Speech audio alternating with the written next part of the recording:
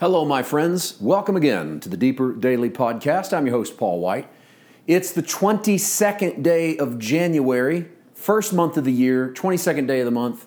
We are in the first book of the Bible, 22nd chapter. I didn't do that on purpose, but it's kind of a nice, happy little coincidence. We will get into some of this journey of Abraham and his son Isaac up Mount Moriah towards what Abraham thinks is potentially is a child sacrifice / resurrection ceremony about to happen. We'll get to that in a moment. I want to tell you about the sermon that you can expect tomorrow on this platform, and of course, visually, you can find it at paulwhiteministries.com. You can find it at our YouTube page. Our page is PWM. This sermon that we will air for you is one that I actually preached in the summer of 21, but never aired. I never aired the video because it is a sermon that we did for Taleo Bible School, which is an online biblical studies course. I was invited to be a part of the inaugural year of the Taleo Online Bible School. And they took I did 5 new sermons and presented it to them. They also took a handful of my previously released material, sprinkled it into different cohorts, and so several of my sermons are across several different classes on the Taleo Bible School. The sermon we're going to put up tomorrow is a part of the 5 that I have never released, but I'm doing it in conjunction with Taleo Bible School, who has asked each professor to promote the platform a little bit on their own platform. And so I talked to the president of the online school, and they thought it was a good idea too to air one of the classes. So the message, the lesson that you will see is titled Hearts Established by Grace. It's in the cohort titled Hearts Established by Grace.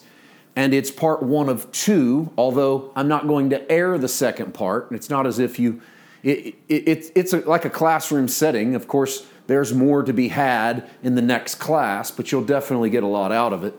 It is an overlook of the book of Hebrews and what it is trying to do from the standpoint of the author, for the standpoint of the reader, but most importantly, what it's trying to do to highlight Jesus as the centerpiece of a new covenant.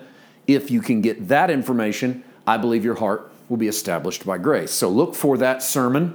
At the top of that sermon, for about a minute, we do a little audio intro where we introduce the sermon, why we're doing it, and the links to Taleo Bible School and all of those appropriate links to find more information about that school and about our ministry. So check it out whether you have the audio or the video version. It's titled Hearts Established by Grace. It will post tomorrow, and I think will perhaps cause you to want to run over to their website and check out some of the other things that they might have to offer. You can take each class pay for each course, or you can pay one fee and get a discount on all of the courses. I don't know every single person that teaches in the online school in that inaugural year, although I do know a few of them personally, but I don't know everyone.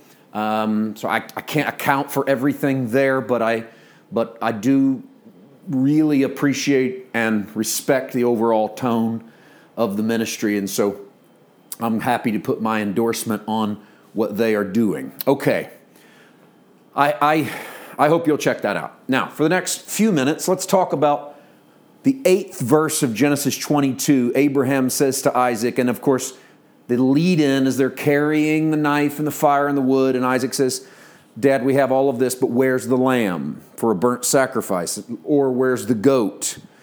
And Abraham says in verse 8, My son, God will provide for himself the lamb for a burnt offering. So the two of them went together. And that statement in Genesis 22:8 provides the impetus for God to do the work on behalf of man as it regards sacrifice. As you look at the Old Testament, it's man offering for God repeatedly, over and over and over and over and over. Even in the Abrahamic covenant, Abraham provided the bullock and cut the body in half, and the lamb and the goat, the pigeon and the turtle dove. He provided all of it and then poured the blood on the ground, and God put him to sleep. But Abraham says something prophetic in Genesis 22. God shall provide himself a lamb. And this comes to its fulfillment when in the first chapter of John, we see John the Baptist baptizing people in the river Jordan. He looks towards the horizon and sees the silhouette of a man, and instantly his spirit leaps, and out of his mouth comes the words upon which we frame Christ as the sacrifice. Behold, the Lamb of God that takes away the sin of the world. And John knew what he was doing by calling him Lamb, because by calling him Lamb, he's pulling up imagery of the Passover lamb that Israel offers and consumes, that marks their deliverance from their oppressor, namely Egypt. But by calling Jesus the Lamb of God that takes away the sin of the world, he has broadened the borders beyond Israel and Judaism, and for the entire world, Christ becomes the ultimate lamb of sacrifice. He becomes the moment that God provides himself a lamb.